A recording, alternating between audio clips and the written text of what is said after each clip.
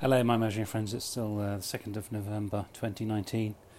I've just put a lasagna in the oven.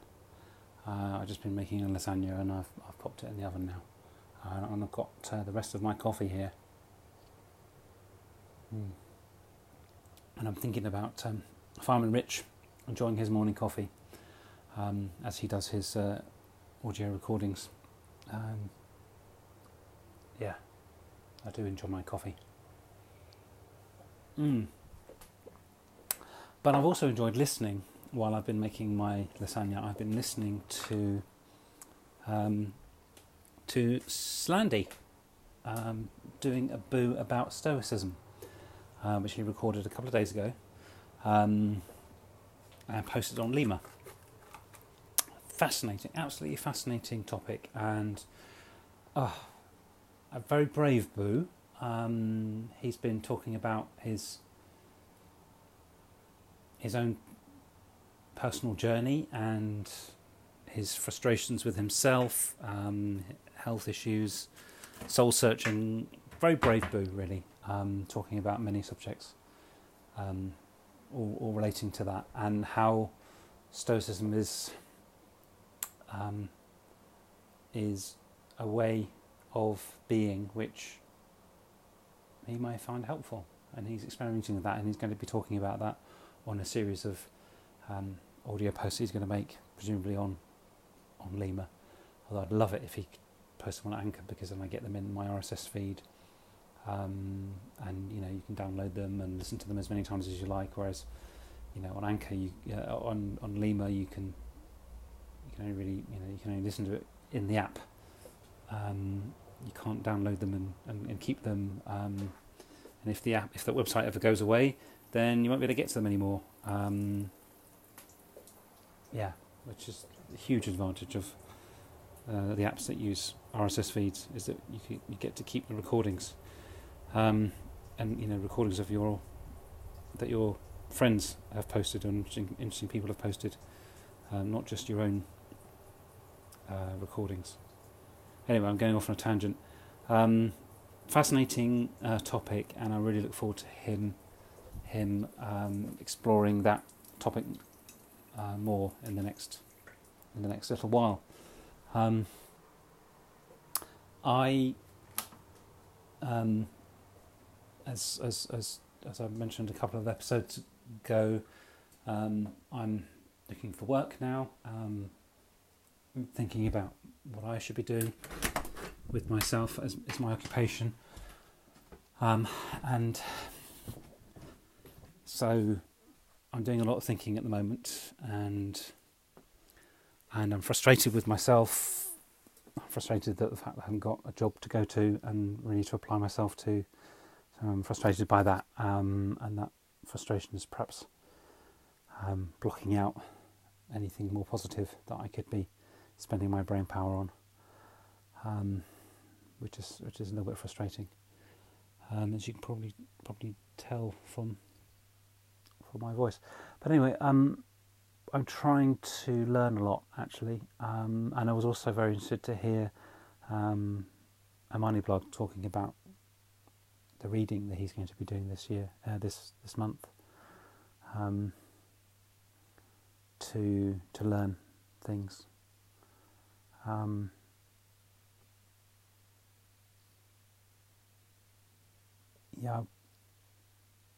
been thinking about I should be spending more time reading as well, and I took the opportunity when I went on the train a couple of days ago to read while I was on the train, rather than looking at my phone, but actually read a physical book, and I like that. I enjoyed that, and that got me thinking about a topic very similar, very related to what Slandy's talking about. So I'll come to that in a minute. But before I talk to that, I've been trying to learn things more vocational rather than philosophical. I wanted to learn things that will help me in my career and maybe help me to achieve my next role. So I've been learning a little bit about about industry trends and professional and different roles and different ways of achieving things using LinkedIn Learning, of all things. So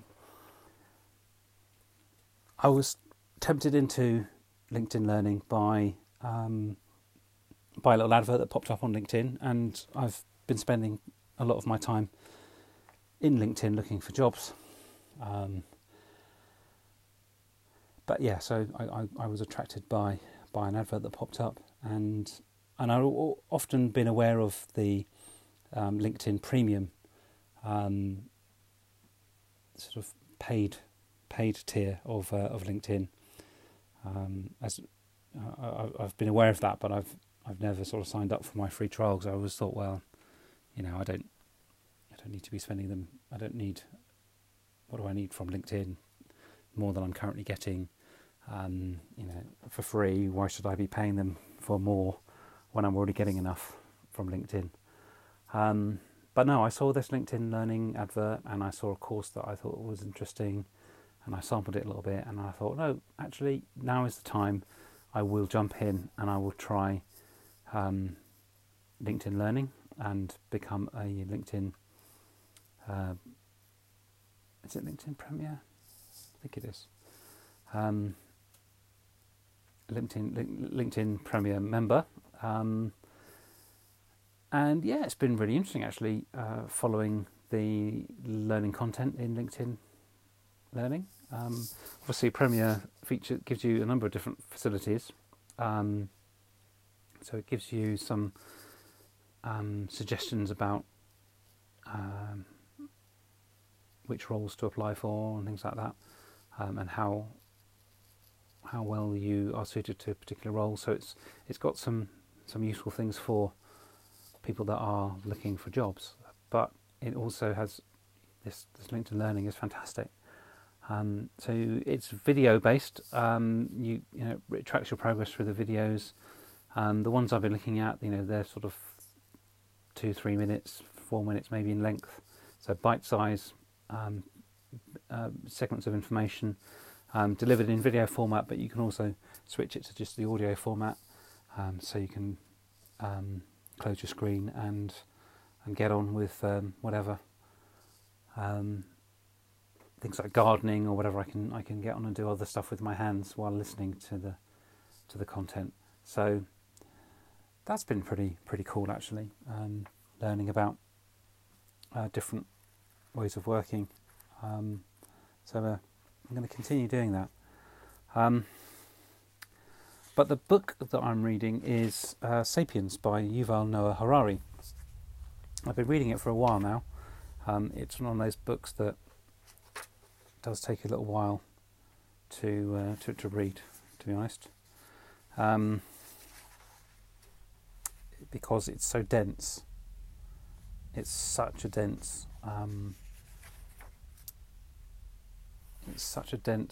read. There's so much. The ideas are great, and I'm just finding it absolutely. It just makes you think. You read a few pages, and then you just have to spend the next 2 days just thinking about it and reflecting on it. So yeah, I was reading here about Buddhism, which Stanley mentioned, and about how let me read it here. The central figure of Buddhism is not a god, but a human being, Siddhartha Gautama. According to Buddhist tradition, Gautama was heir to a small Himalayan kingdom sometime around 500 BC. The young prince was deeply affected by the suffering evident all around him. He saw that men and women, children and old people, all suffered not just from occasional calamities such as war and plague, but also from anxiety, frustration and discontent, all of which seem to be an inseparable part of the human condition. People pursue wealth and power, acquire knowledge and possessions, beget sons and daughters, and build houses and palaces, yet no matter what they achieve, they are never content. Those who live in poverty dream of riches. Those who have 1 million want 2 million. Those who have 2 million want 10 million. Even the rich and famous are rarely satisfied. They too are haunted by ceaseless cares and worries, until sickness, old age and death put a bitter end to them. Everything that one has accumulated vanishes like smoke. Life is a pointless rat race, but how to escape it? Does that ring any bells? Does anybody feel like life is a ceaseless rat race? And that people are rarely satisfied? At the age of 29, Gautama slipped away from his palace in the middle of the night, leaving behind his family and possessions. He travelled as a homeless vagabond throughout northern India, searching for a way out of suffering. He visited ashrams and sat at the feet of gurus, but nothing liberated him entirely. Some dissatisfaction always remained. He did not despair. He resolved to investigate suffering on his own until he found a method for complete liberation. He spent 6 years meditating on the essences, causes and cures of human anguish. In the end, he came to the realization that suffering is not caused by ill fortune, by social injustice or by divine whims. Rather, suffering is caused by the behaviour patterns of one's own mind. Boom! Suffering is caused by something happening in your own head. Gautama's insight was that no matter what the mind experiences, it usually reacts with a craving, and craving always involves dissatisfaction. When the mind experiences something distasteful, it craves to be rid of the irritation. When the mind experiences something pleasant, it craves that the pleasure will remain and will intensify. Therefore, the mind is always dissatisfied and restless. This is very clear when we experience unpleasant things such as pain. As long as the pain continues, we are dissatisfied and do all we can to avoid it. Yet, even when we experience pleasant things, we are never content. We either fear that the pleasure may disappear, or we hope that it will intensify. People dream for years about finding love, but are rarely satisfied when they find it. Some become anxious that their partner will leave. Others feel that they have settled cheaply and they could have found someone better. And we all know people who manage to do both. Yeah, I didn't quite get that last sentence.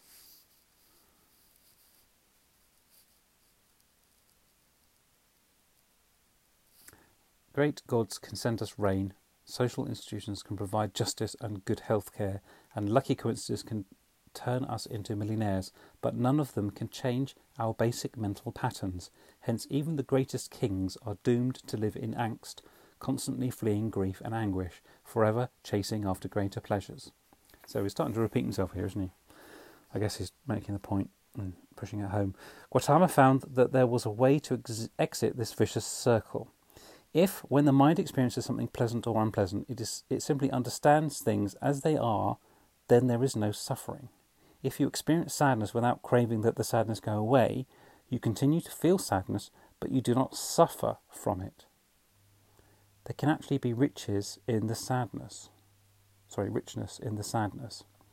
If you experience joy without craving that the joy linger and intensify, you continue to feel joy without losing your peace of mind. There you go, there's the solution. But how do you get the mind to accept things as they are without craving? To accept sadness as sadness, joy as joy, pain as pain. Gautama developed a set of meditation techniques that train the mind to experience reality as it is without craving. These practices train the mind to focus all its attention on the questions, what am I experiencing now, rather than on what would I rather be experiencing. It's difficult to achieve this state of mind, but not impossible.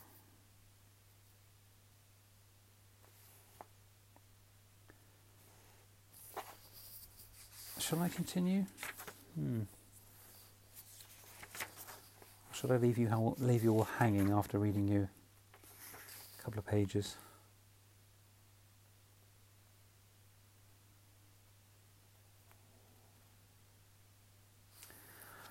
I'll do another paragraph or two and then we'll see how we go. Let me know what you think. Gautama grounded these meditation techniques in a set of ethical rules that make it easier for people to focus on actual experience and to avoid falling into cravings and fantasies. He instructed his followers to avoid killing, promiscuous sex and theft, since such acts necessarily stoke the fire for craving and power.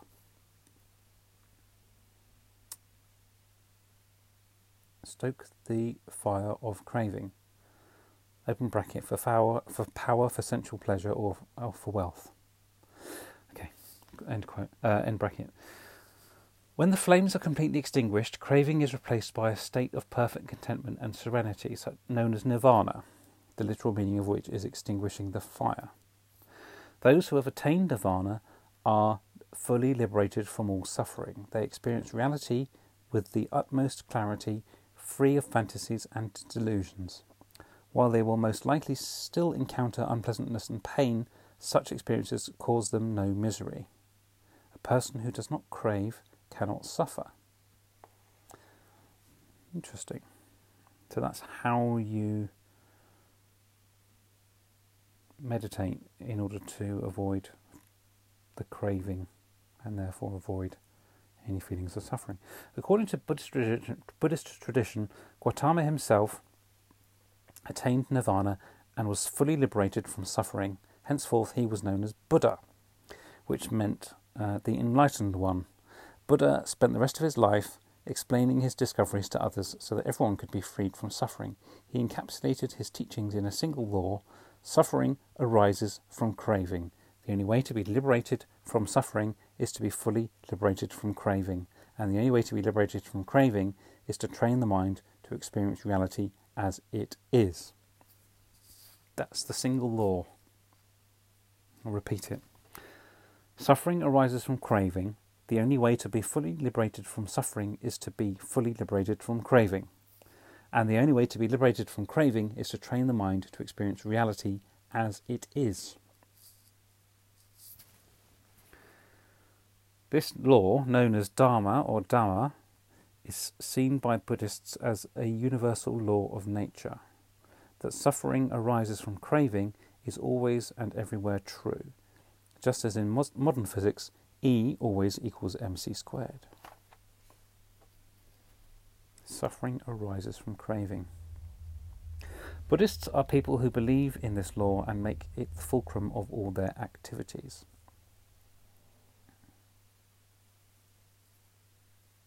Belief in gods, on the other hand, is of minor importance to them.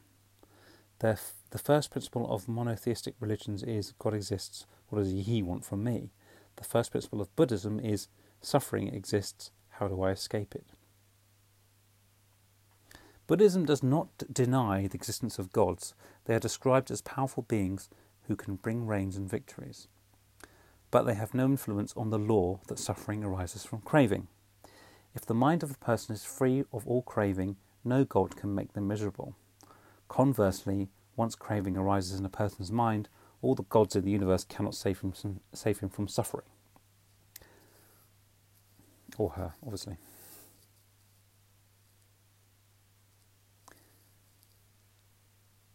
So there we are. That's a lot of very interesting stuff that's quite sensible, isn't it? Obviously, it strays into religion. This guy is talking about religion, but he's talking about it from a historical perspective. But he's making some very salient and undeniable points, isn't he? He's very logically explaining how suffering arises from craving.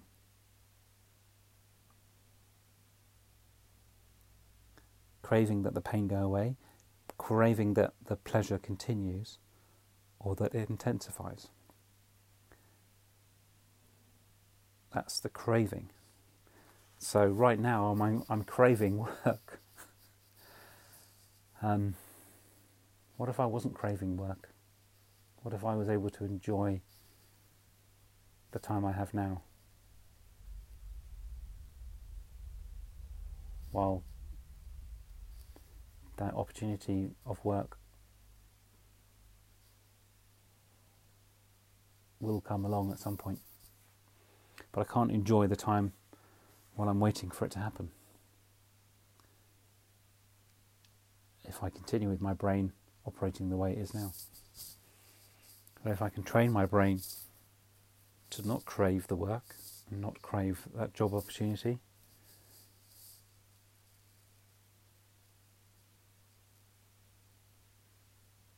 Maybe I'll be more ready for it when it comes.